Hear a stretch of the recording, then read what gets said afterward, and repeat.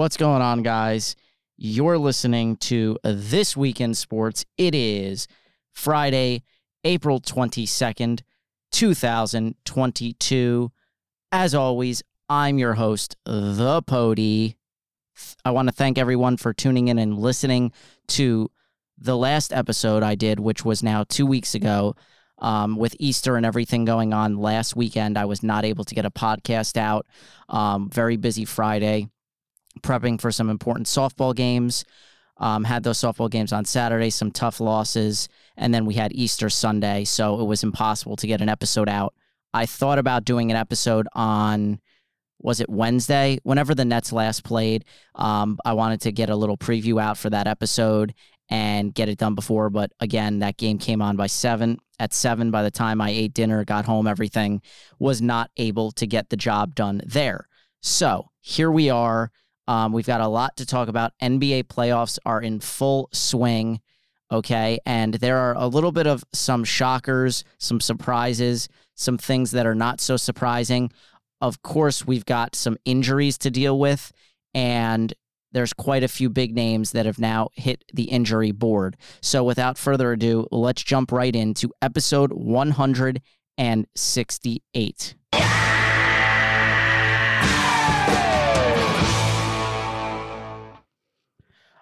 Okay, the biggest shock, I think, of all game ones in this playoffs, 2022 NBA playoffs, was the Grizzlies getting beaten by the 7-seed Minnesota Timberwolves. Very shocking.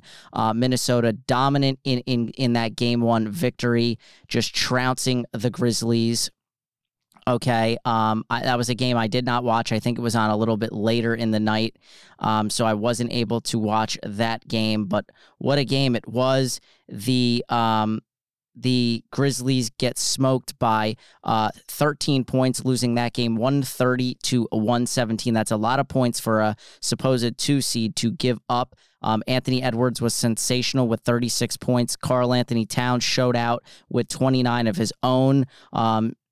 Just a great overall team effort. And Ja Morant, although he had 32 points, 8 of 18, not terrible, but he didn't get too much support. Desmond Bane could have shot the ball better. Steven Adams didn't score any points. So anyway, they lose game one in that series. I'm going to go through this a little bit fast because there's a lot of games to get to over a span of many, many days with playoff games every single day. So bear with me here. Okay, game one. The number one team in the NBA, the Phoenix Suns, getting it done, beating the Pelicans in game one. In the process, Chris Paul dropped 30 points. 30 points. Just absolutely ridiculous to be playing at this high of a level at this stage of his career. He almost had more points than his age. He is 36 years old. People seem to forget that sometimes. So Chris Paul, in the process of dropping 30 points, became the oldest player ever to score 30 and dish out 10 assists in a playoff game. That distinction, kind of crazy, previously held by Steve Nash, also of the Phoenix Suns, that way back in game one of the 2010 Western Conference semis. Meanwhile, Nets Celtics, probably still, I'm going to keep this opinion, going to be the best first round series, even though the Nets now find themselves down 2-0. Spoiler alert. Game one was an epic game, and it's a tough game to lose if you are Brooklyn on the cusp of winning that game and just blowing it a little bit late. The Nets were down by as many as 15 in the second half. In that third quarter, they close out the third on a nice run. They take the lead in the fourth quarter, and in the final minutes, they kind of let it slip away. They were up by 1, and they couldn't get a clean look, and Durant had to fire up a 3. It was a bad shot. So Boston has the ball down 1, and they get inside to Jason Tatum. They're moving the ball around flawlessly, and at the buzzer, just an absolute dagger for myself, who had money on this game, as well as for every Nets fan in America. Jaylen Brown kicks it out. Smart fakes. Inside. Tatum spins and he puts it in. Celtics go up by 1.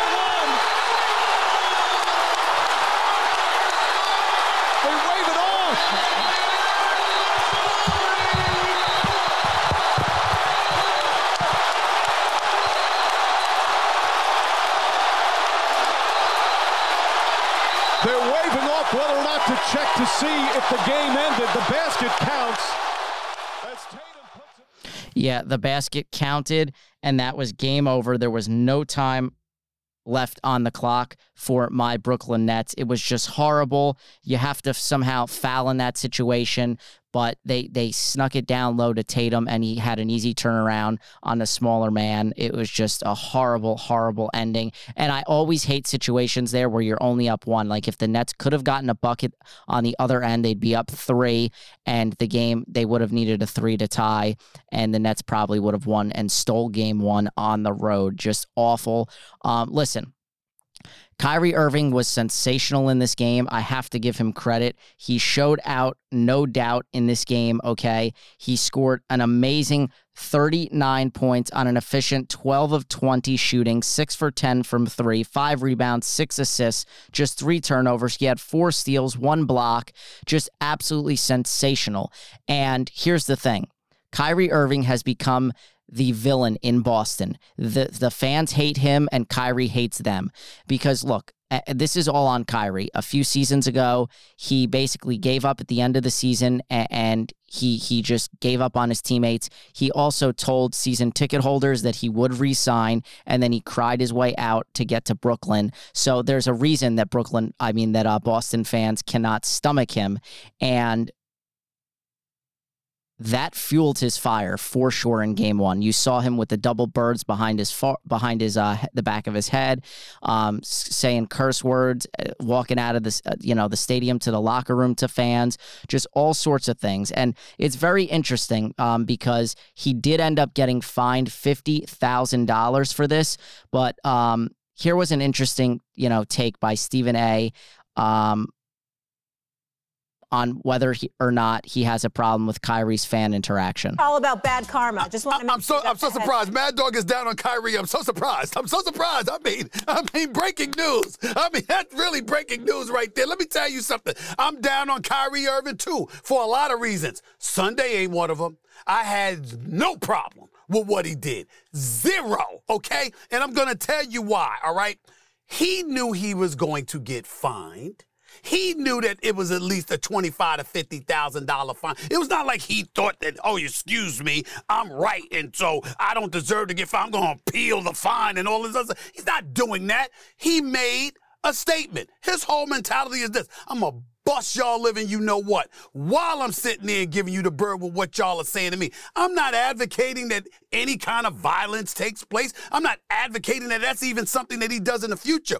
But think about this is the part that I think everybody's missing. And I actually went on NBA radio this morning and tried to explain it to Frank Isola and Brian Scalabrine. I mean, God bless me. I hope I pulled it off. I love them both. But the point that I'm trying to make to you, doggy, is this.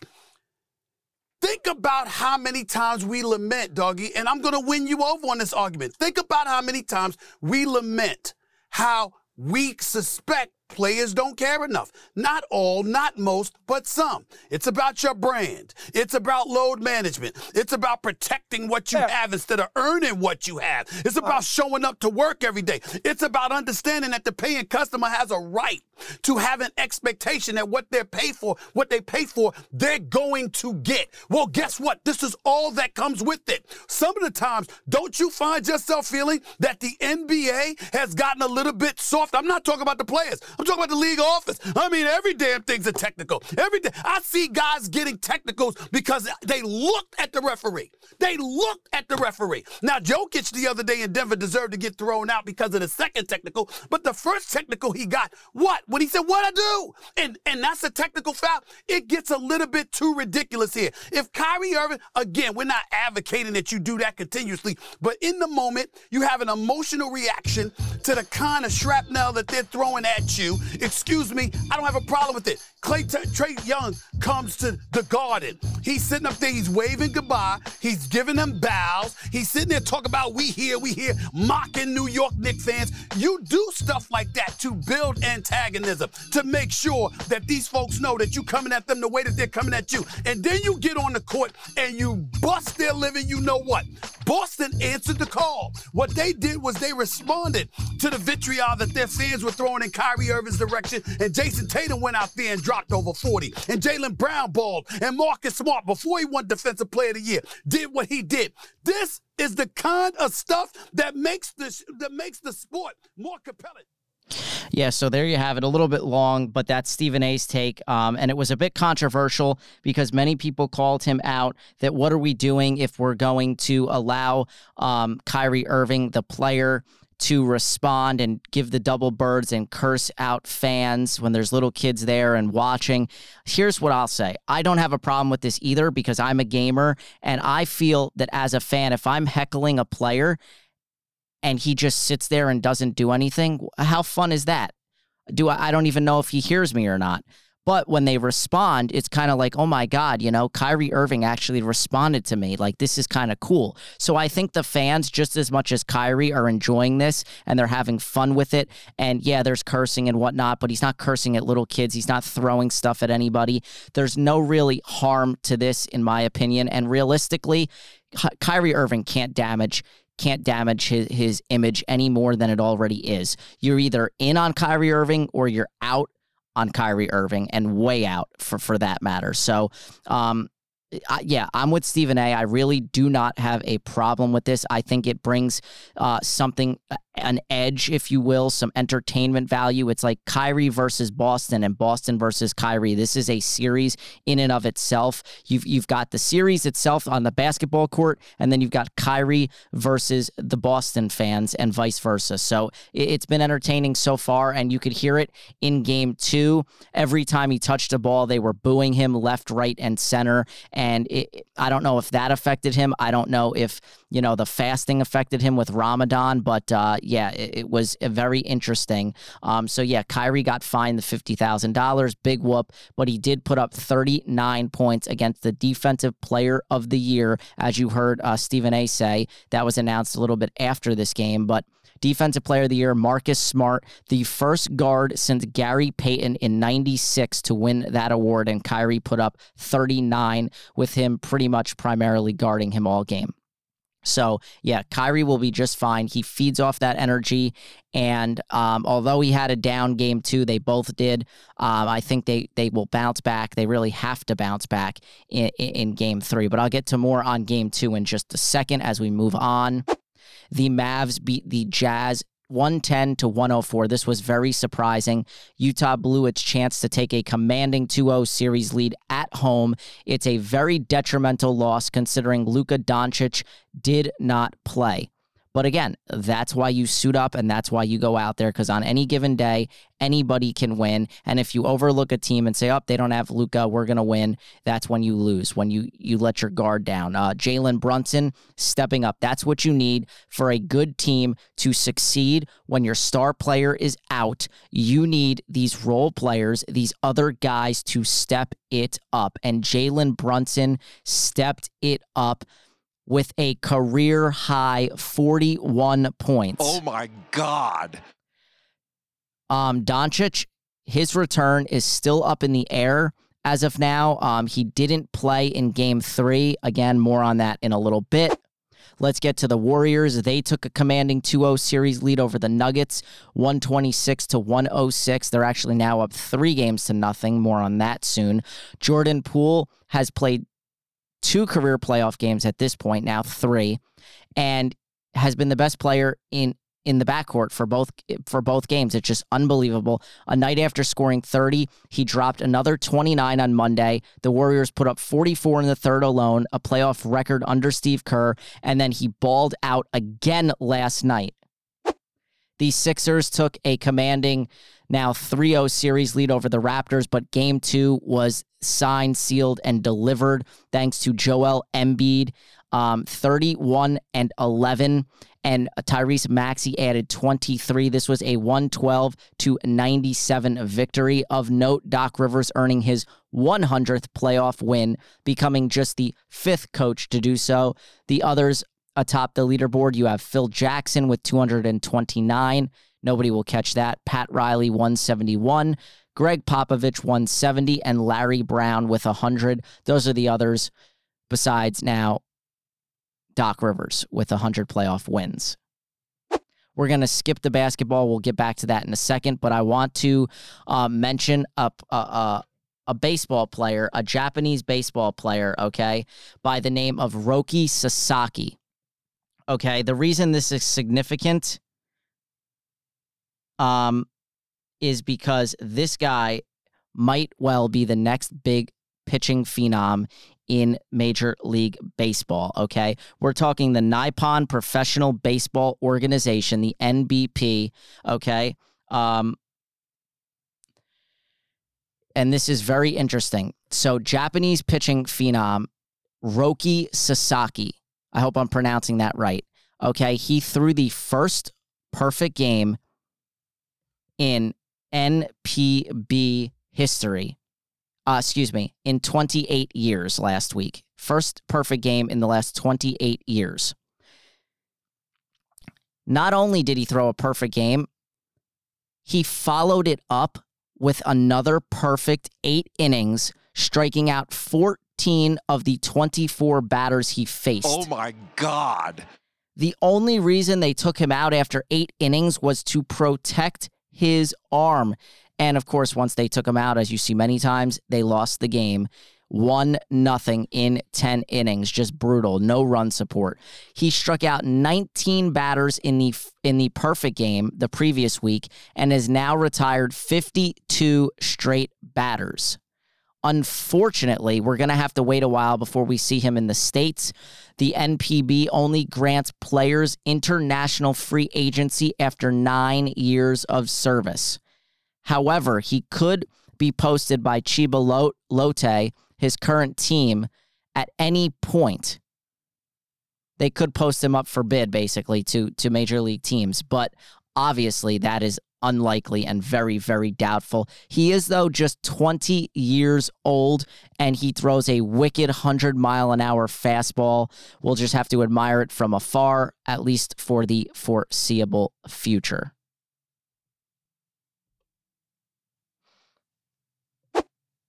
Okay, moving on. Let's talk back to basketball. Brandon Ingram looked sensational in Game 2. The Suns looked to be so in control of this series after a strong Game 1, but Game 2 proved to be the Brandon Ingram show. The 24-year-old went for 37, 11, and 9 assists, 1 assist shy of a triple-double, and the Pels win this one 125-114. It's a bad loss for the Suns, losing to the 8 seed, especially when they don't have Zion Williamson. They stole home court away from the Suns. Very interesting. CJ McCollum added 23 points. And in fact, this game turned when Devin Booker left the game in the third quarter with a hamstring injury and did not return. We now know it is a grade 1 strain, which history tells us would require 14 to 21 days to recover. That timeline puts his return date during, that timeline puts his return 2 weeks from now, at least, at the minimum, which, if you're paying attention, you know that's after the first round. That's into the second round. So his return in the first round is not happening. So something to keep an eye out for. He scored 31 points in just 25 minutes of action in that game. So him going out, that is the reason that the Pelicans won. It's a major hit to the Suns and something to keep an eye on going forward as they progress. They have aspirations to go all the way as they were in the finals last year and lost to Milwaukee. All right, the Heat took down the Hawks 115-105. This series is officially over. Jimmy Butler put up a playoff career-high 45, and Trae Young was Ice Trae for the third straight playoff game. He is now 2 for 23 in his last 3 playoff games from 3. Oh, my God. And, of course, I bet on him. I bet on him again tonight. I took a nice little boosted parlay on FanDuel. I need Jimmy Butler to score 20 and Trae Young to make 3 3-pointers. Please, Trae, get out of that slump. It is, it's time, dude. It's time. The series is on the line. Like, it's time to put up or shut up. the Grizzlies came back and showed us why they were the 2 seed by dominating the T-Wolves 124-96. They shook off that Game 1 rust and blitzed Minnesota with 7 players in double figures. Need I say more? All right, quickly back to baseball. This is significant. The San Diego Padres will feature a Motorola-branded patch on their uniforms in 2023. So that's next year.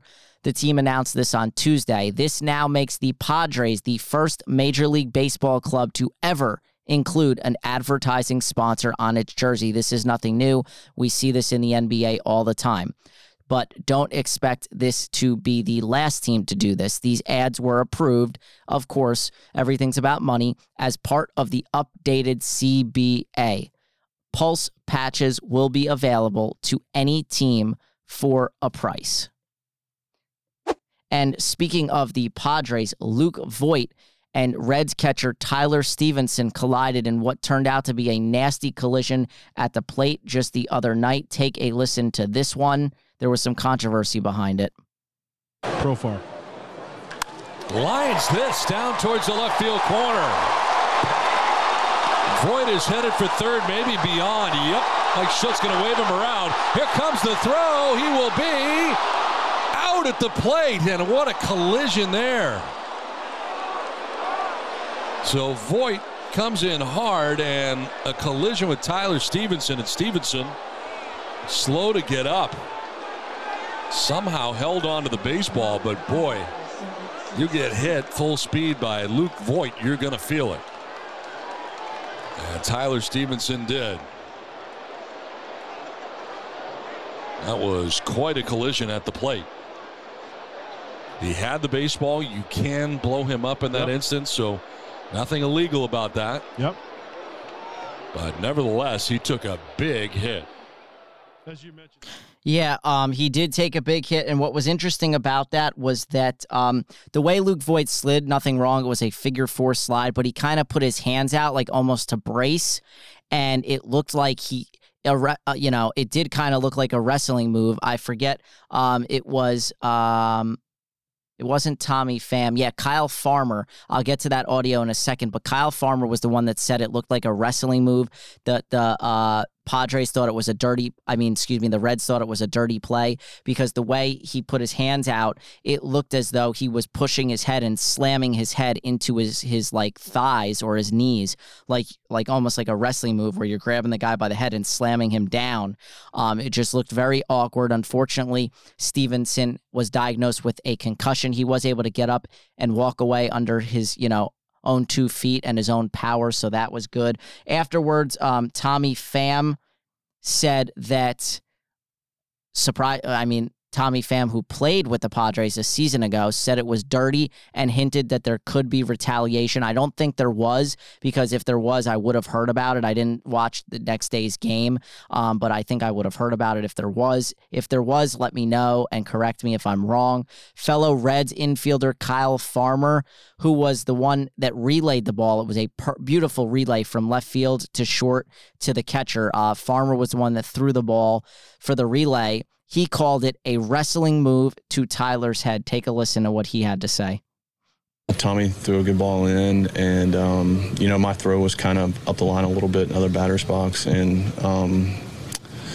looking back at the replay, not too happy about the slide, but, it's baseball. And so there were some things after you watch the replay that happened that, we're going to take a second look at and see and go from there. Do you wish he had held up a little bit on the run, or his arm extended, on the slide? Yeah, not too often. You see a runner slide and grab someone's head and slam it to the ground like that. So, you're usually trying to reach for the bag. Maybe that's what he was trying to do, but after looking at the replay, it looked like a wrestling move to Tyler's head and snapped it down. So it looked like he was trying to make another move to the other side of the plate, maybe. That's what he'll say, but every time, you see a player like that, I've caught before, and that's a scary play. And especially when you have a big guy like Voit coming down, and So, I never really seen someone's hands go to a catcher's head on a slide. And it is what it is. Yeah, it was definitely a little awkward, but let's face it, Luke Voigt's a big dude. He's not the greatest runner, so he looked awkward doing it. I'm sure there was no harm meant, in his slide. He wasn't like trying to hurt him. It's just, it was a baseball play, and things kind of happened the way they did. It was a bang-bang play. You don't know how your body is going to react when you're trying to slide on a bang-bang play like that, going full speed. So, hopefully he clears the concussion protocol and can come back soon. It was interesting, though. The Reds had to get very creative with their lineup adjustment following Stevenson's departure, because backup catcher Aramis Garcia was already slotted in as the designated hitter, so they had to move him behind the plate. Therefore, you lose the designated hitter for the rest of the game. So therefore, pitcher Ryver Sanmartin had to fill the hole in the lineup, becoming the ninth batter. And So he filled that hole in the lineup and became the first pitcher to bat in the National League this season following the new universal DH rule. So that's kind of cool. We're almost like 15 games into this now, and he became the first pitcher to hit this season. He grounded out and struck out in 2 plate appearances. Back to basketball, the Sixers took a commanding 3-0 lead, ending any hopes that the Raptors had of winning this series on Wednesday night as they edged out the Raptors 104-101 in overtime. And of course, it was Joel Embiid hitting a ridiculous 3 to win the game. It wasn't a buzzer beater. There was like 1 second left, but he did hit the play clock buzzer beater and drained this 3. Take a listen. Finished with 33 points. Way outside near the arc. Green may angles up toward the rim. He gives to Embiid. He'll turn. Got off the shot and hit it. Oh my! There's going to count the bucket. But review. Embiid, a catch, a turn, a shot, and a score. You can't be serious, big fella. Joel Embiid with a three-pointer has shocked everybody in the building. The catch, the turn, the shot. Philly bench, they're loving it. Wow. I am speechless. Embiid catch, turn, 2 Raptors on him, it doesn't matter. It's Joel Embiid's world. We're just living in it right now. Yeah, so Embiid, there was 0.9 on the play clock. They got it to him. He spun, faded away, and just drained it like he does it in his sleep, like just absolutely ridiculous. And there was, I said about a second, it was 0.7 left on the clock, but the game was over at that point. Raptors now down 3-0. Just ridiculous. For the second straight year, the Philly, the 76ers take a 3-0 series lead in the first round after not having done so in the previous 25 years. It's just ridiculous. Even though James Harden hasn't played all that well, they're going to sweep this series. Just pisses me off a little bit because, excuse me, sorry about that, because my Brooklyn Nets blew a 17-point lead to go down 2-0 in Boston. Let me paint a picture for you. 114-107 was the final. The KD and Kyrie, 2 of the top 10 best offensive weapons in this league, played their worst game as teammates, and they've played quite a few games as teammates. KD finished with 27 points, but most of that was from the free throw line. He was 0 for 10 from the field in the second half, and the Nets were outscored in the fourth quarter 29-17. Just disgusting. The pressure is all on Brooklyn now as they come home down 2-0. That game tomorrow night. This is obviously a must-win game. It's hard to say it's time to panic considering they lost game 1 on a buzzer beater and then they blew that huge lead in game 2. However, they're being out-coached. They're being out-defended. They did a great job, actually, on the defensive glass, limiting Boston with those offensive rebounds. I think they did a phenomenal job with that. So they cleaned some of that stuff up, and Bruce Brown had a really great start. The Nets were up like 12-0 at one point, or 9-0 at least, 11-0 to start this game, and then it just slowly, dwindled down after they got up by 17. But here's the problem. You're not getting Ben Simmons back, at least for another game. So for whatever reason, Ben Simmons can't go in Game 3. He needs a couple more days to go in Game 4. And even now, we don't know. It's up in the air. It doesn't even look like Ben Simmons himself wants to play. It's an absolute joke. This is on Sean Marks. You made a trade you traded away James Harden because he wanted out.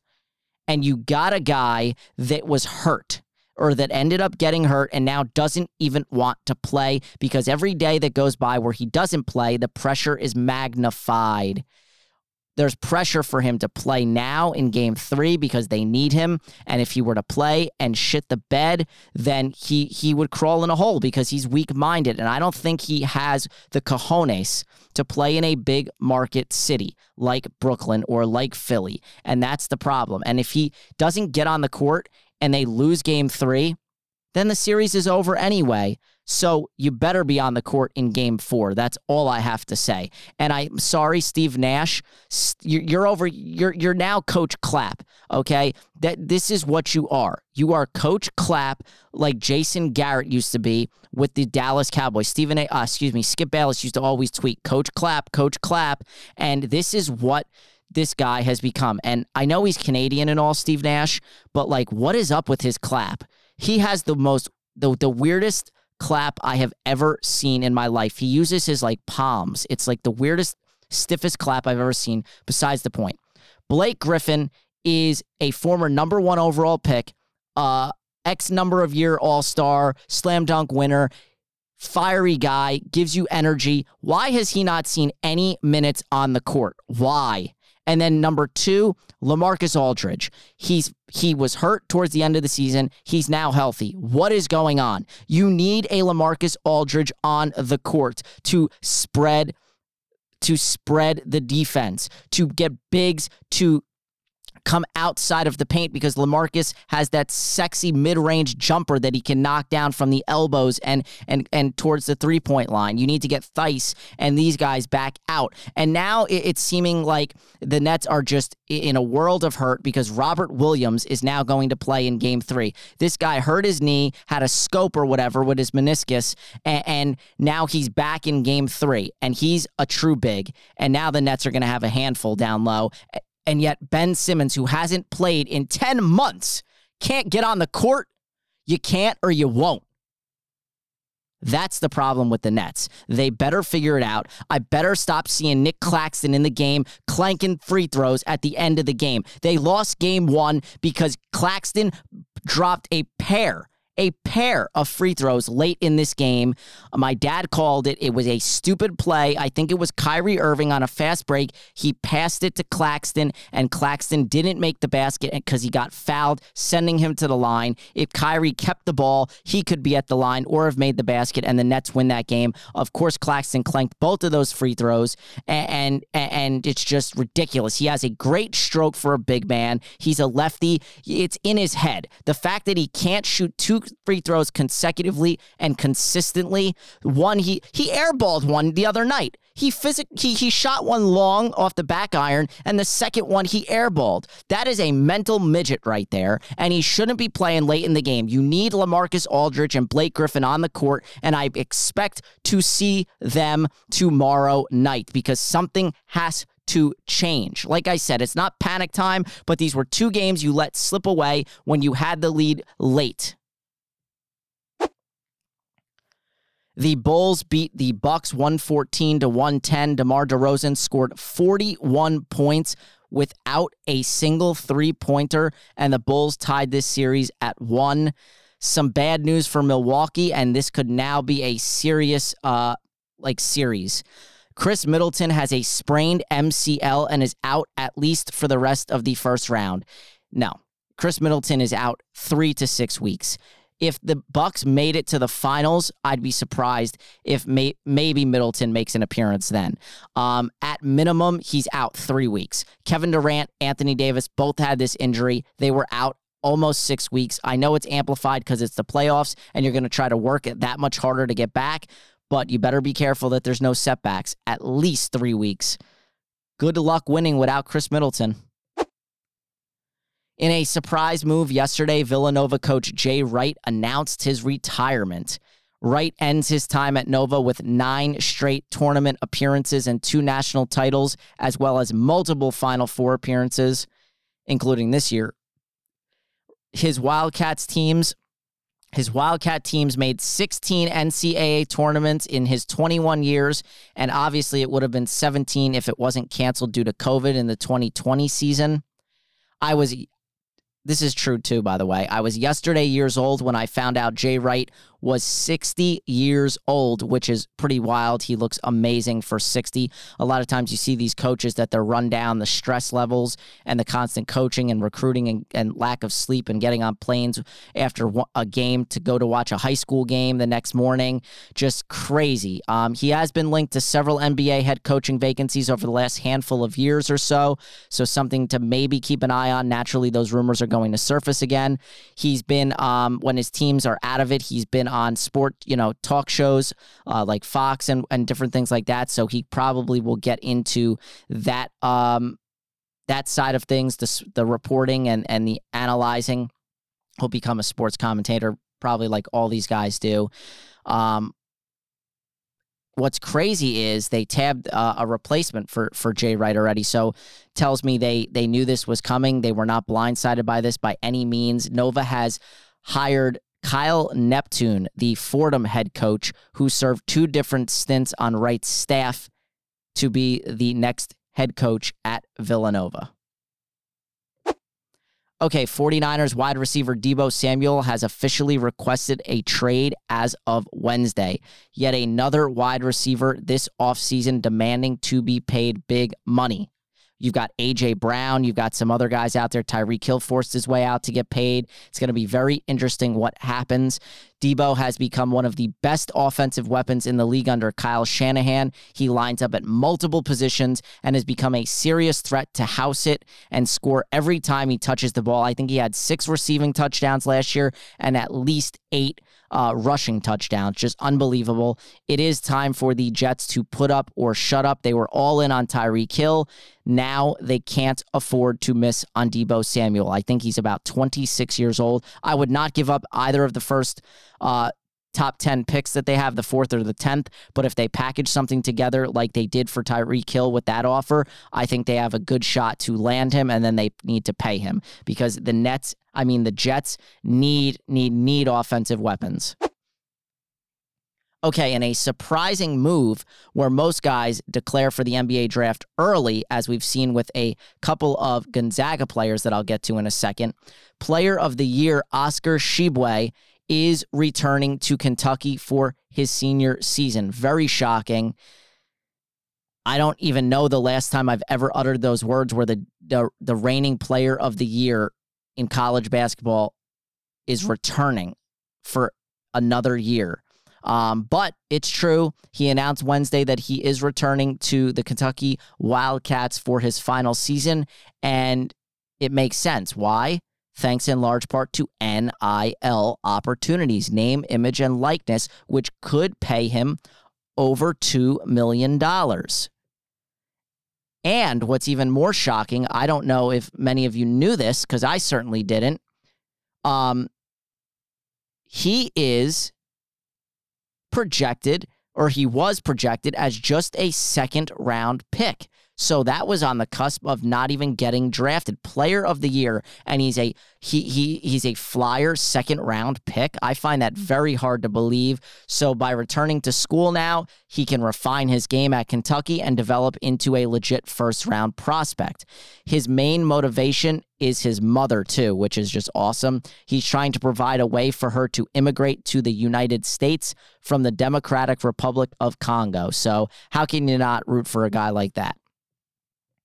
Next up, back to baseball. The Oakland A's have a major attendance problem on their hands. On Tuesday, they played the Baltimore Orioles. The announced attendance of 3,748 was the lowest since 1980. I did not stutter. I did not make a mistake. That is 3,748 fans in attendance on Tuesday. That stat was short-lived. Surprisingly, they surpassed it, as Wednesday saw a new low of 2,703 fans. To top it all off, the A's picked up a 1-0 loss against the Orioles, with the lone run coming in the 5th inning. My college roommate and friend was actually on vacationing in California and was at this game, the 1-0 loss to the Orioles. He was one of the 2,700 people in attendance. Unbelievable. Excluding games with attendance restrictions, obviously because of COVID, the A's haven't had a smaller crowd since 2,443 fans attended a game against the Texas Rangers on September 9th, 1980. Oakland won that one 3-1, and they're not having a bad season. They're like 7-6 right now. But what was cool was my buddy that was at this game informed me that the fans were heckling the batter, and because there was hardly anybody in there, you could just hear everything throughout the stadium that was being said. So that is really cool. And of course, tickets were extremely cheap. He was able to get some really good seats behind the backstop. So that's awesome. Okay, let's talk a little junior college baseball. Obviously, I coach junior college softball, so we're going to talk some junior college baseball. It doesn't get talked enough about JUCO, and unfortunately, we're talking about it for all the wrong reasons, but this was absolutely insane. We're going to Texas for this one. You have North Central Texas College. One of their players, Josh Phillips, he hit a go-ahead home run late in a Wednesday game against Weatherford College, and as he rounded third base, Weatherford pitcher Owen Woodward did the unthinkable. Take a listen to this. Just insane. North Central has taken the lead here in game one. Oh my. Oh, no. Oh, no. That was out of nowhere.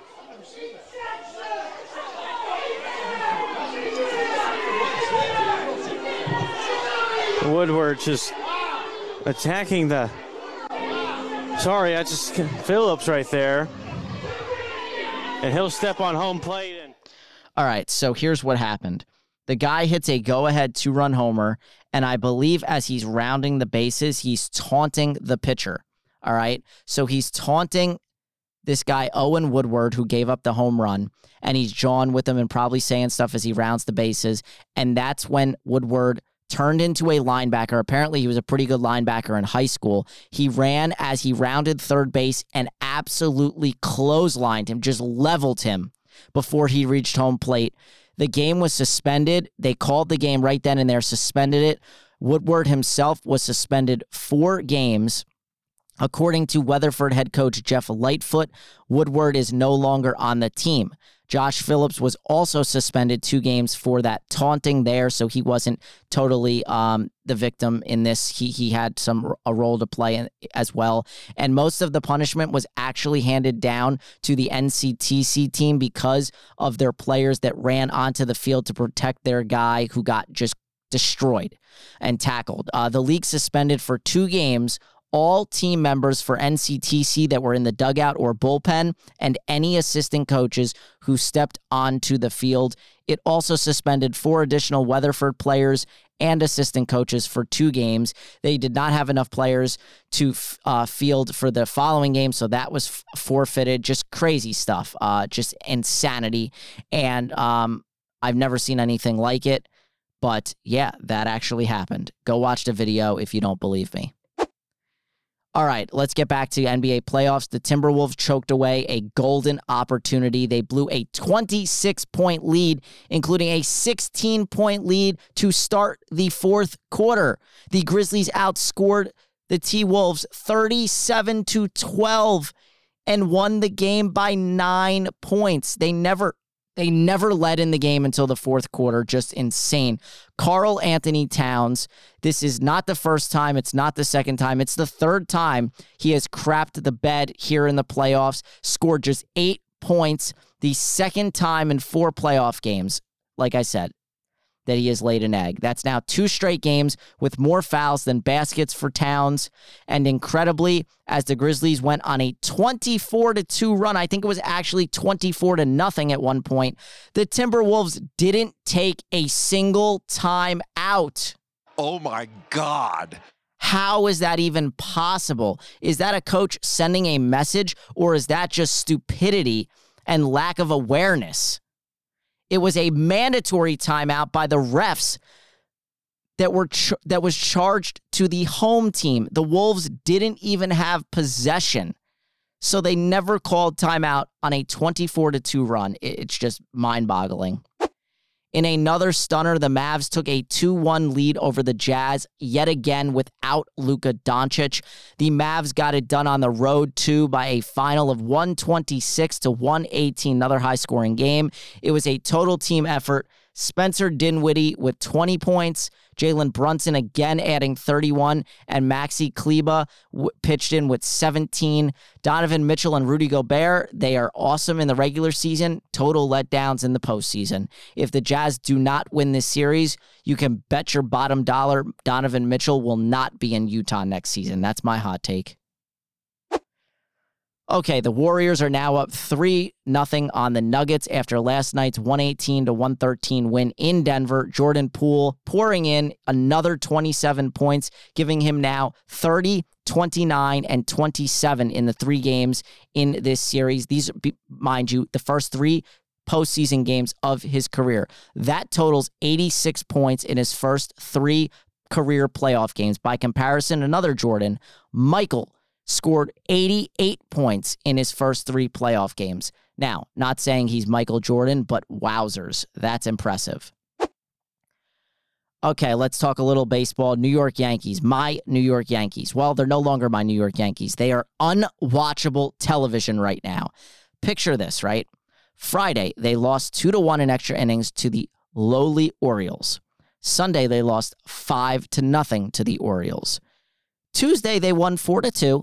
However, Garrett Cole lasted just 1 2/3 innings, throwing 68 pitches. Yes, 68.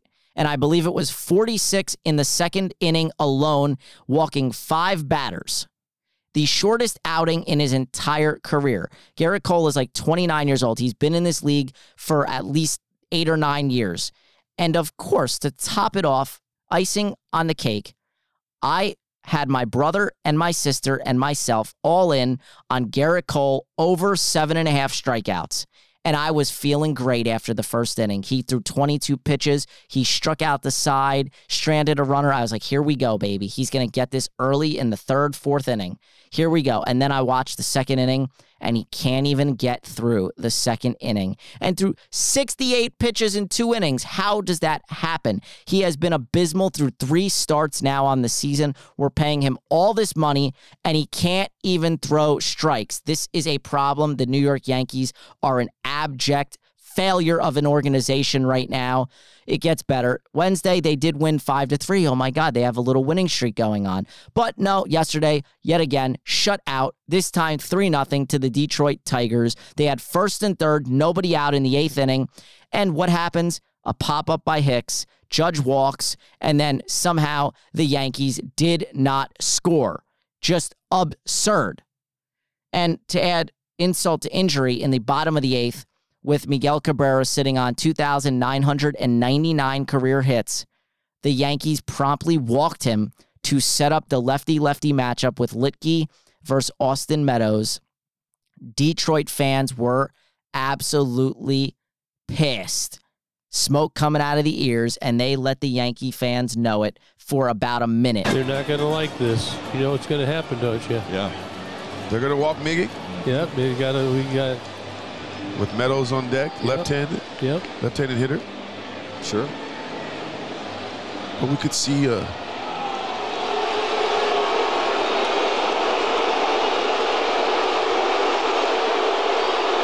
As if the Yankees already weren't the evil umpires.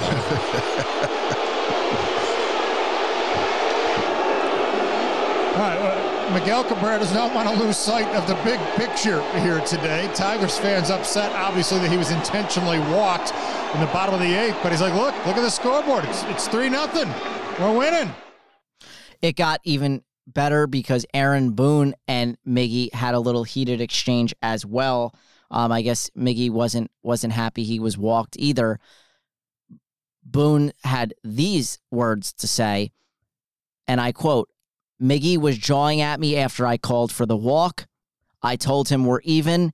He cost me a World Series in 2003, so now he can sleep on 2,999. Oh, my God. Aaron Boone's little mic drop moment right there. I love it. I love it. I love it. All right, more on the Yankees. Interesting. New York lost its appeal yesterday to prevent the release of what's been dubbed the Yankee letter, or Yankees letter. This is a letter detailing the team's alleged sign interpretation scheme from back in 2015 and 2016, excuse me. Rob Manfred said in 2017 Rob Manfred said the Yankees used video rooms to crack catchers' signs, then relayed that to base runners, who then alerted batters. According to Manfred, the only violation by the Yankees was their use of the dugout phone, not the content of what was said on the phones. So keep an eye out, because the letter should be released in about a week, and I'm sure everybody is going to dissect it and want to know what it says, because the Yankees fought tooth and nail so that letter would not be released. One superstar is staying put in college. Another is leaving. Gonzaga's freshman phenom, Chet Holmgren, has declared. The skinny, shot-blocking 7-footer with incredible handles and shooting ability announced yesterday he will leave Gonzaga after just one season, which I think this is a mistake. I think he's too skinny. He's going to be probably the number 1 overall pick, so I guess maybe it's not a bad move, but I would have came back for at least one more year, bulked up a little bit, refined your game a little bit. But hey, when you're being told you're going to be the number 1 pick at 19 years old, you might as well declare. He averaged 14.1 points and 9.9 rebounds per game, and we'll see. We'll see what he amounts to in the NBA. All right, here's my bonehead of the week. The passenger on that plane with Mike Tyson that kept heckling him and egging him on. I was just reading it earlier. I forgot the guy's name, but he has a laundry list of a criminal past. So shocking. He egged on Mike Tyson on a plane, which was weird. Mike Tyson, I think, was flying coach on a JetBlue airline. He eventually threw a water bottle at Mike Tyson. What does Mike Tyson do? He turns, leans over the seat, and absolutely began pummeling this dude. And I don't care how old you are and how old Mike Tyson is, but never in my long life that I hope to live would I ever make the mistake of messing with Mike Tyson. Like I said, he's damn near 60 years old. You do not want to mess with Mike Tyson, because that man can still fight, and he let this guy have it. So good for him. That's what he deserved. We're at the end of this thing here. Okay, there's some stuff to watch on TV this weekend. Obviously, you've got the NBA playoffs continuing. There's games on now. Let's check how my bet is doing right about now. What's today? Today is Friday, obviously. You've got the Hawks and Heat. The Heat are up 20-12. I need 20 from Jimmy and 3 threes from Trae Young, and I better have at least... Okay, Jimmy Butler's got 9 points already in the first quarter, so he's well on his way to 20.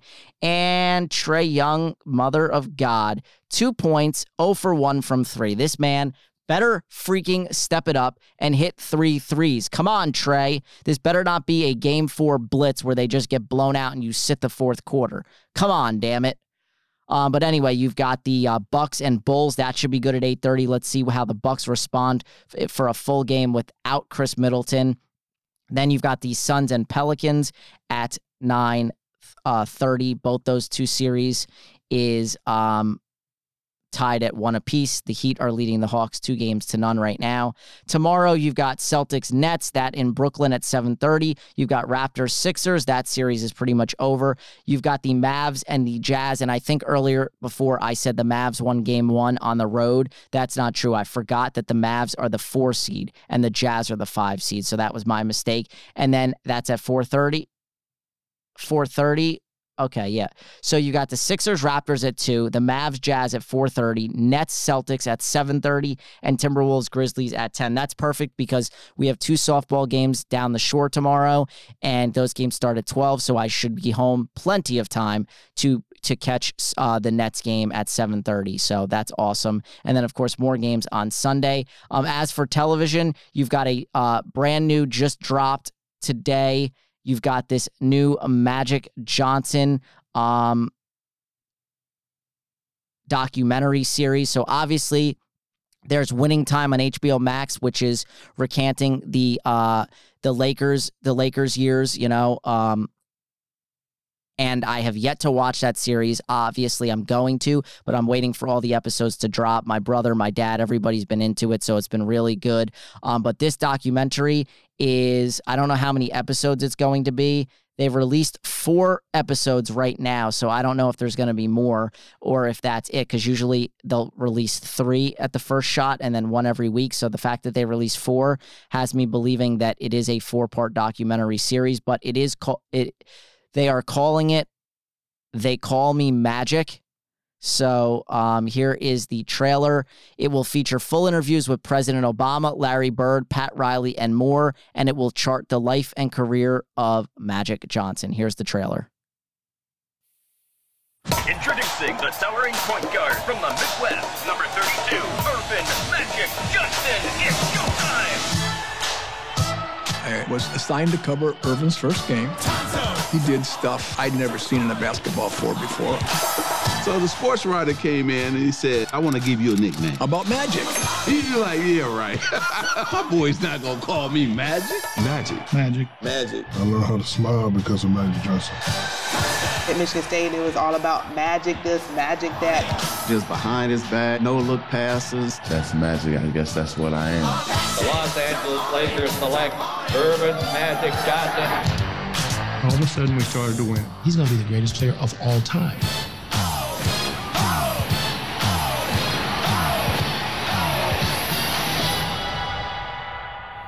And in walks Magic Johnson, approaching the podium. Let's go to Magic. First of all, let me say good after late afternoon. Because of the HIV virus that I have attained, I will have to retire from the Lakers.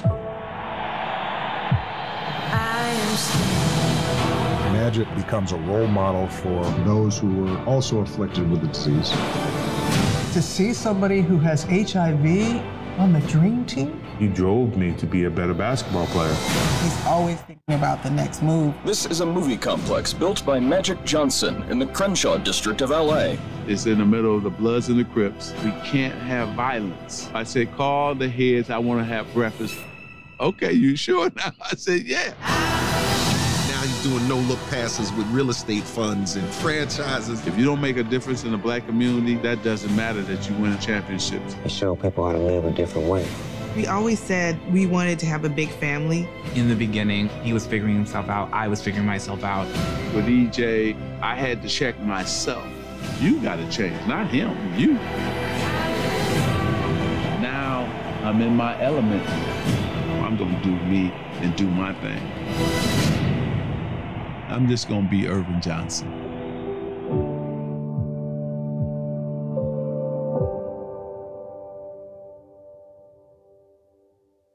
Yeah, so there you have it. They Call Me Magic. It is a 4-part documentary series, so you can watch all 4 parts right now. I might actually, as soon as I'm done uploading this podcast, I might actually start to watch that alongside some NBA basketball, playoff basketball. What else did I want to say? Around the league, let's go real quick. Just get the latest stuff, anything I might have missed. Obviously, baseball's on right now. Joel Embiid. He has a probable or a possible torn ligament in his thumb. He has pain, but something to keep an eye out. He does expect to play, so very interesting there. Oh, Miguel Cabrera's run at 3,000 hits is on hold after a rainout. Tonight's game has been rained out. Luka Doncic is feeling no pain. He's questionable for Game 4. The Bucks and Tom Brady have restructured his deal, freeing up about $9 million. Dwayne Haskins' funeral took place today. I heard he was having 2 funerals, one in New Jersey where he grew up and another where, he moved the Maryland area. Let's see. That's about it. I know. Let's see. Patty Mills won the NBA Sportsmanship Award, so that's cool. And I also know that in a bit of a surprising move, the Charlotte Hornets fired head coach James Borrego. I read that he increased the team's wins by 10 in each of the last 3 seasons, and they made the play-in in each of the last 2 seasons. Reports are Mitch Kupchak may also be fired as Hornets GM. So something to keep an eye on. I don't know who they're going to hire there, but they have a nice young nucleus. LaMelo Ball is an absolute stud. So they've got some good pieces in place there. So let's see what they do with that. With that being said, guys, I think that's going to wrap it up. We're just about an hour here, just a little over an hour or so. I think that's a good time to stop this thing. I've got a couple hours where I got to get some shut-eye and then head to the college to get on a bus and go play some softball games tomorrow, or coach some softball games, I should say. Here we go. Final spot segment here on this date in sports. And I forgot to mention, it is Earth Day. Excuse me. It is Earth Day. Well, guess what? We'll take it all the way back to the very first Earth Day. Shoot, what year was this? This was, give me a second here while I pull this up.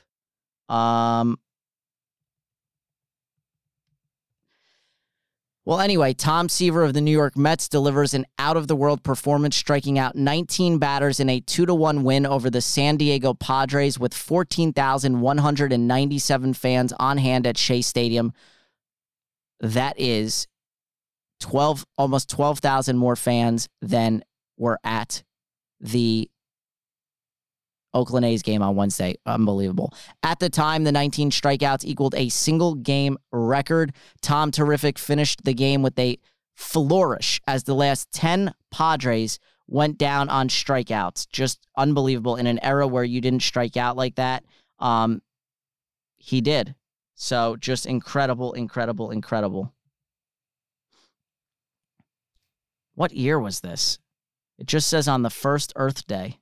April 22nd, 1970. I bet my dad is probably going to be listening to this saying, 1970. So yeah, April 22nd, 1970, Tom Seaver strikes out 19, and that's probably where he got the nickname Tom Terrific.